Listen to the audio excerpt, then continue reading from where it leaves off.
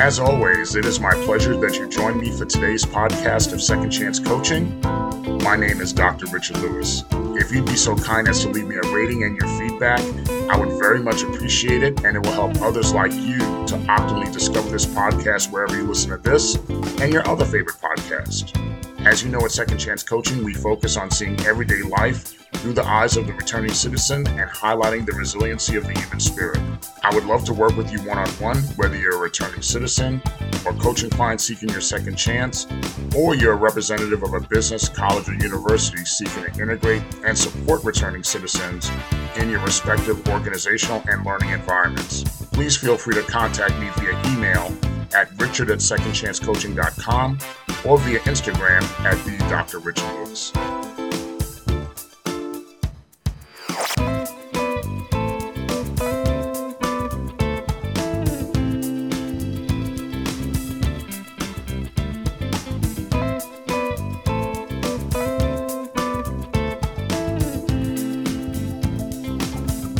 Welcome again to Second Chance Coaching, and it is my hope that you and yours had a wonderful Christmas day and you're enjoying the holiday season, especially those of us who are celebrating the season of Kwanzaa. So continue to enjoy the holiday season and in preparation for the new year at the end of this week.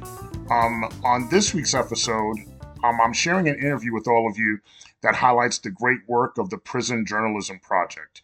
You could find the Prison Journalism Project online at prisonjournalismproject.org.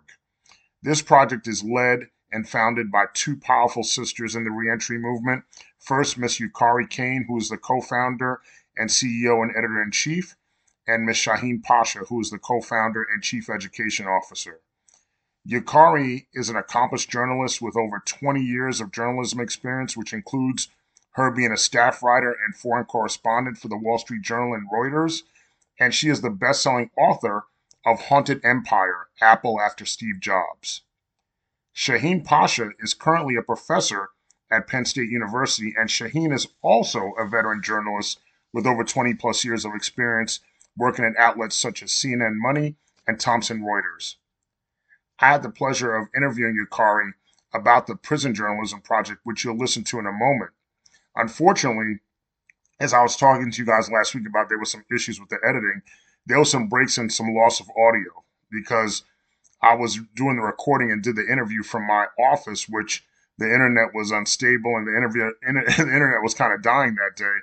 But despite those edits, you'll still get a really good feel of the work of the Prison Journalism Project. I definitely encourage all of you to look up their work, be involved either by donating. They're going through their end of the year crowdfunding campaign right now, so look them up. They're trying to get to the goal of $50,000. So I encourage you to get in there and donate for a good cause. Or you could also provide your talents if you're in the reentry space by going to prisonjournalismproject.org. You could also follow them. They're on Instagram, Twitter, and Facebook. And their mission is really to train incarcerated writers to become journalists and publish their own stories. Projecting their own voice.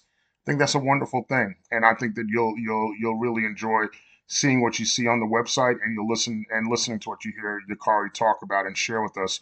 You'll enjoy it as well. But despite the few edits, it is my hope that you really do enjoy listening to Yukari as much as I did. So without further ado, here's Yukari Kane of the Prison Journalism Project joining us on Second Chance Coaching. Welcome again to Second Chance Coaching. This season, we want to intentionally highlight some of the great work happening nationwide and worldwide in the criminal justice reform, reentry, and of course, empowerment spaces. As I've talked about in previous episodes, working with my students at the college and teaching speech, one of the principles I emphasize with them is that maybe you cannot sing or dance, but the one thing that we are all born with is a voice. And it's up to you to channel and project your voices and to bring attention to what matters to you, what you treasure, and to take your place in this world. Today, we're highlighting the great work by a group that is so innovative in helping individuals from across the country to channel and project their voices. This work is being done by the Prison Journalism Project. So tell us about, we talked a little bit about the Prison Journalism Project as far as in my opening.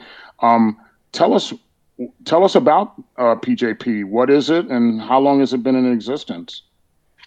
Yeah, so PJP has, we think about our official start as April 2020 when we launched our publication, but we actually got a start a couple of years before that.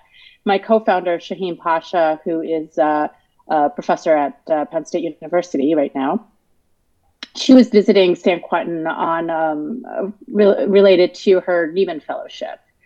And we just, we talk about how, we hit it off. We were both teaching inside prisons and saw a lot of potential and opportunity uh, to expand prison journalism throughout the country, help support the creation of more prison newspapers, and bring college level prison journalism education inside. and and so we started, the first iteration of PJP was very much focused purely on the educational aspect. And Shaheen brings a really personal story to this. She, one of her best friends in high school, was sentenced to 150 years in New Jersey State Prison. And, that really appended her perspective and understanding of all the issues that, we all know about criminal justice and the prison system. And so, we talk about that as our origin story. I mean, that really brought, made what we wanted to do real. Her friend is one of our leading writers now, and he's always helped us make sure that we're doing things that are relevant and real and not just theoretical or conceptual. Of course, that's great. That's great. So, in telling us that, as far as Shaheen's experience with her friend who's incarcerated, and the two of you meeting to teach, was there anything else on your end, or anything else that inspired you to start this project? Yeah, I think it's like I said before, I was covering Silicon Valley companies, some of the world's wealthiest companies and people who dreamt of changing the world, and that was exhilarating to cover. But that's not what That's, I think there are a lot of us journalists. We come in to bring voices to light that might not otherwise come to light. Apple doesn't need help bringing their voice to light. Yes, indeed. Yes, indeed. And so I really, it's not why I had become a journalist, and really the experience teaching at San Quentin, my first day at San Quentin, I remember it like it was yesterday, and it just appended everything in terms of my understanding of a lot of things about the world. And like as an educated progressive person, I mean, I know all the issues, but you don't really know them until you meet people, you see people, you see this world. And what I saw was that there were a lot of people inside that were driven, ambitious, and smart, and that there were so many stories inside that were really important for people outside to know, that they should know. And then the realization that I'm not the person that should write them, that these stories need to come from inside, for several reasons. One, because I can never get inside in the way that that these writers are live. And two, that it's just, they're not my stories to tell. And so maybe, my role is to support that and help shepherd them through, using all the advantages that I've had in my career and in my education. Well, our publication started because of the pandemic. Mm-hmm. Shaheen and I, of course, have friends who are inside and are connected to people inside, and we stopped hearing from them. And I was, a lot of my friends were at San Quentin, and San Quentin, if you remember, had one of the worst outbreaks in the country. Yes. I think it spread through a number of prisoners who were brought in, transferred in, and some of them had COVID. And by the end of the summer, I think something like 70 to 80% of the population was had COVID. They had tents out in the yard because they couldn't accommodate all these sick people. And so, we were getting we weren't getting any information. And this was also, it's I think this was pre-George Floyd, but I think we were still rolling towards this national reckoning, if you will. And we were looking at the situation and thinking, here's yet another, everybody's talking about this being a historical moment, and here's yet another historical moment where they're leaving out the voices and experiences of a community. And that, what can we do to make sure that they're at least there for the historical record? And so we just put out a publication on Medium just to see what would happen. Put out an ad in Prison Legal News, which a lot of people subscribe to, and the story started rolling in about what was happening. And in some ways, it was a really surreal experience because once we started getting the stories, we understood what was going on inside. And so while everybody was feeling isolated, we were feeling quite connected. And that was an interesting moment, but the stories were real and they were important. And so we just started editing them and getting them out. Then George Floyd was murdered, and we were like, oh, we need other stories. And we didn't even have to tell anybody because our writers just started shifting their stories and writing about that too. And, how they were George Floyd before George Floyd, similar experiences, how they felt about it, all that. And so by summer, within months, we outgrew our website, our Medium publication, but B, we realized that we didn't even understand how much journalism could be done inside and how many stories there were, and how, they're not just for inside consumption. There's stories, if they can be supported in the same way that newsrooms out here support journalists out here, then, there's an opportunity here to help writers inside tell stories and report on what's happening inside in a credible way and be a part of the national conversation about criminal justice. And so that led to kind of bringing in our initial intention and having this mission that we train incarcerated writers to be journalists. We train them in the tools of journalism, and we publish their stories on our website and in collaboration with mainstream newsrooms. And so that is kind of our mission, our intention, and our goals rolled into one. And what that means is that we want to help support, to identify writers who want to do this work and help support them so they can be correspondents in their prisons. Okay, wonderful. So when I go on your website, which is, once again, for our listeners, is prisonjournalismproject.org, it clearly tells us right away the PJP is looking to create a national network of prison journalists. And when you talked about some of your objective and goals, you already talked about a national conversation on criminal justice that comes from the people that are there, that are directly impacted in that moment themselves, and training to be journalists. In addition to that, so it looks like it gives purpose while they're there. But of course, if do you guys do anything? Do your objectives and goals also stretch to anything outside of, like, if someone's released or with reentry? Do they continue doing work with you guys? What are some of those other objectives and goals that you guys do? So absolutely, the quick answer is yes to all of that. The reality is that we're still 2 years out of the gate. We think of this year as really our first year that we've become an organization. The first 2 years being kind of the pilot phase, and we're not fully funded yet. We have our big end of the year crowdfunding campaign coming up, but we're not funded yet, and so we still have to be focused and make sure that we're fulfilling our main mission. But the ambition has always been kind of end to end. So, certainly bringing stories to light from formerly incarcerated people, families that are impacted by by the criminal justice system. I mean, I think most people in this country don't know that there's a good, almost a third to a half of this country who have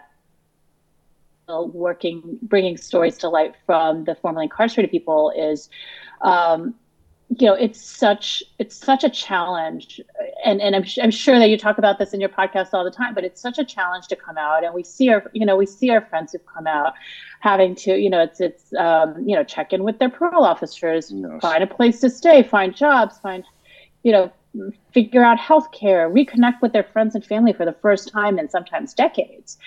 And there's so much stress that asking them, no matter how interested they are, to do a piece for us feels like such a tall ask. And so we've been having conversations about, how do we do this? And so, I mean, the message is that if you are a writer and you want to talk about your experiences, if you have, you want to put down on paper what that first day was like, what that first experience is like to go into a store and have all these choices and be overwhelmed, or, being able to sleep in a real bed for the first time and however knows what that first meal is like.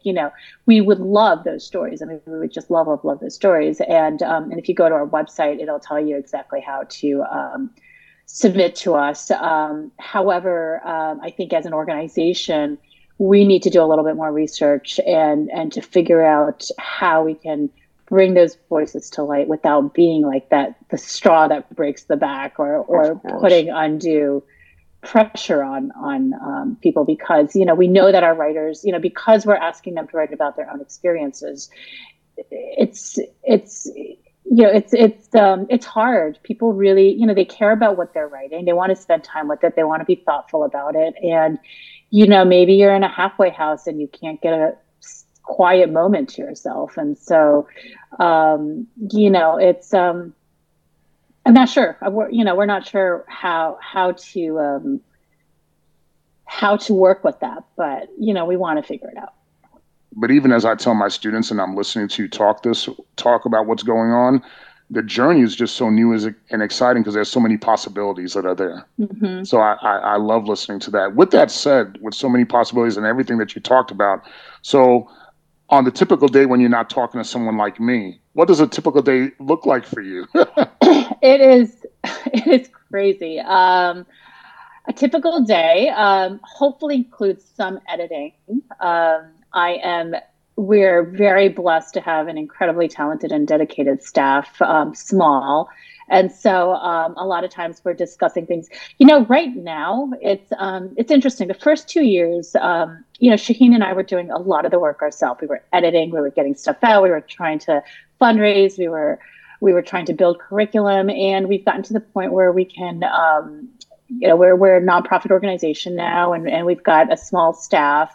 We don't have to do it all ourselves. And so this year very much has been one of trying to organize ourselves. So we're creating a structure to be able to do this work more broadly and to serve more writers more quickly and be intentional. And so one of the things that we did over the summer was we are finishing up a handbook. It's going to be about 100 pages. We call it a handbook on media writing, and it has everything from journalism instruction to primers on your rights as a journalist, even inside, style book, how to take care of wellness related to writing, because the editing process can be emotionally exhausting, and yes. and yes. how and just support on, how to think about how to assess your own risk. Some people who are inside are willing to take all the risks to get their stories out. Others not so much. And it really depends on your personal, where you are personally. And so, it'll include a quiz to help you understand what you need to about yourself and the kind of stories you want to write. And it includes a lot more. It's also, we intend to also include 10 blank pages that people can use for writing, because we know that not all prisons allow, writing paper freely. And so that's something that we're looking to roll out. We've created the 6 stages of writer progression as we talk about it. And so if stage 1 is your first submission, stage 6 is correspondent. And so giving ourselves a metric and accountability. So we're moving writers through an intentional progression. We don't talk about this publicly in our communication inside because I'm not sure how it would land. But we think about it as a career progression. Okay. Well, once again, we're here on Second Chance Coaching speaking with Yukari Kane, who's a co-founder and co-executive director of the Prison Journalism Project. Once again, you could find them online at www.prisonjournalismproject.org. My next question for you is, I saw online, and we talked about this before we started recording. I see so many great projects you're doing, the J School, the Pit, the Mighty Pen. So do you mind speaking to us about some of those initiatives or any other things that you guys are doing that you want to highlight? Yeah, so you're talking a lot about our PJP J School initiatives. And so part of what we're always thinking about is how do we get instructional information to as many writers as possible in institutions with various restrictions. And so, some of it is trying stuff out. One of our most successful is PJP Inside. And so from the beginning, our writers wanted a way to read each other's work. And as soon as we were able to get that funding, we created a print newspaper. It's about 8 pages with the best stories from our site. And we've turned it into an instructional newspaper. So every story has a tip on how others can write stories like this, what we liked about the story. And then there's a few pages that are we call them Learn. And we'll do annotations. We'll break down a story and we'll provide some training and instruction on how they can write different kinds of journalism stories. The next issue that we have coming out has an interview with Dwayne Betts, the poet, about how he started writing inside prison, and so. It's won a couple of journalism awards. It's something we're really, really proud of. We are, humbled to be acknowledged and proud to be acknowledged by the journalism industry as a community newspaper with a meaningful contribution. And then we have, you mentioned the Pit, and Pit is short for The Point Is This. Pit is also jargon in the journalism industry to talk about a part of the newsroom where a lot of stories short stories are done and go through and are edited, and this was started by an old mentor of mine, a former editor at Reuters, and it was just meant to be kind of 3-page. Again, bite-sized, instructional, practical material based on some of the stories that we were seeing in areas where we felt like a lot of people could use some extra training, and so that was an experiment. We've since transitioned that to the Mighty Pen, which is we believe it's a first of its kind. It's an e-newsletter. Bite-sized e-newsletter through JPay, GTL, and others. And so the idea was, the starting place was all of us out here are getting e-newsletters in our mailboxes all the time. And why couldn't we do that with people inside? PJP Inside comes out, this year came out twice a year. And in between, so many of our writers we want to learn some more, give us some more. And we wanted to find a way to be able to do that without, without really draining our resources. And we thought, what if we could just even once a month or twice a month send out these bite-sized tips again? And so we've got a professor at University of Massachusetts in Amherst, Roz Seavey, who has taken that on. And so far, it's gone over really, really well. Our biggest challenge always is that, our writers inside are so passionate and eager, and they always want more. So they're like, it's too short. And we're like, well, then you talk to GTL about your their 1,500 character limitation. Well, I could tell you, I loved it. I actually today subscribed to the newsletter, and I got the Oh, email. I got the email a few minutes later, and it was really good work. I shared it. I shared it with my speech students because even though we're not doing journalism, I shared it with speech because talking about really because I always talk to them about your voice, because they always get worked up about anxiety and things of that nature. So I'm be done. We're unpacking whether the should is actually should all the time in various things. And so we want a PJ school that is effective, and that we're intentionally bringing our writers through from that stage one first submission to correspondence at a steady rate. This work is hard. It's competitive out here as well. And so not everybody is going to make it, but we want to make sure that we're giving voice, not just to people who already come educated, but people who might have never written, but just have this really incredible insight or observation or just passion and are willing to do that work. And that we're bringing those writers with us, and that they reflect the full diversity of the community. We think that's really, really important. We know of some publications that work in this criminal justice space, and they say, like, we're having trouble getting diversity, and part of that is because their bar, they set such a high bar, right? Yes. And we think, and we support that. We don't believe in lowering the bar, but we think that the piece that we can provide is to make sure that more writers are, have the support they need and the training they need to get to that bar, because nobody does it alone.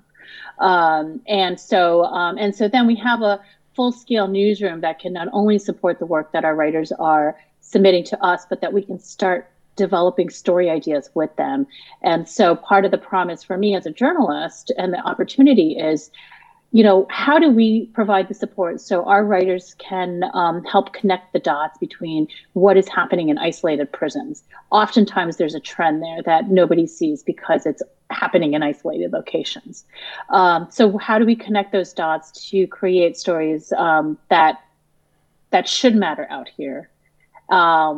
As all these conversations are taking place. And then the second is, what kind of potential can we bring forth if we combine the inside reporting with really good outside reporting by journalists? And so writers inside have, their competitive edge, so to speak, is that they have unparalleled first-person experiences and direct observation and direct interviewing abilities. They don't have internet.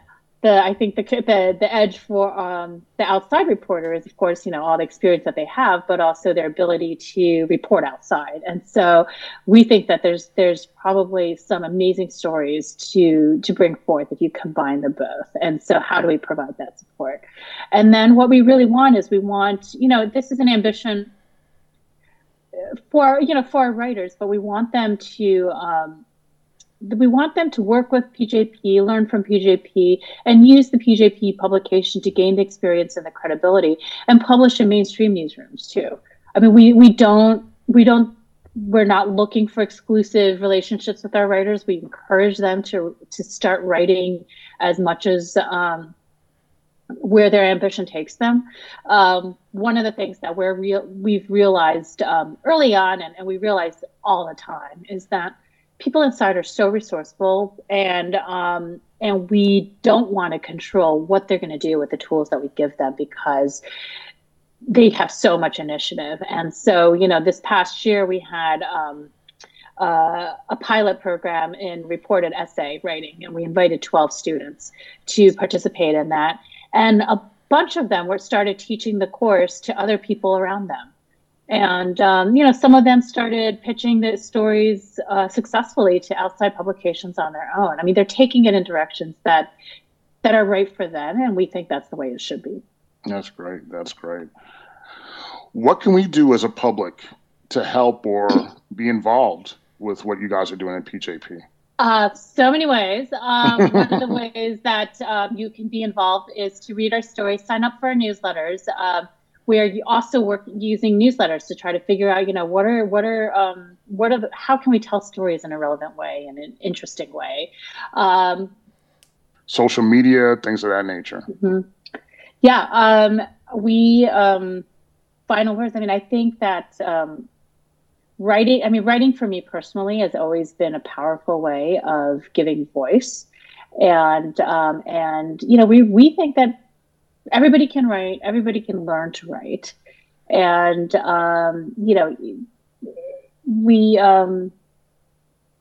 and writer or not, we encourage you to start writing, regardless of whether it's for PJP or not. Mm-hmm. And in the meantime, there's so many stories inside that are so important, so memorable, and really engaging to read. And so we would just love for you to start reading. And over here. And if you could follow us on Twitter at Prison Journ, and on Instagram and Facebook, we're at Prison Journalism. That would be awesome. Okay, that'd be great. Once again, Yukari, I want to certainly thank you. Thank you. You and Shaheen, two powerful sisters doing so much great work. And so I'm very in this empowerment space. So it means so much that you joined us here at Second Chance Coaching. Thank you for all the work you do. We'll keep in touch. I know Shaheen had a birthday recently, so tell her happy birthday for us. And thank you so much again for joining us today. Thank you so much for having me, Richard.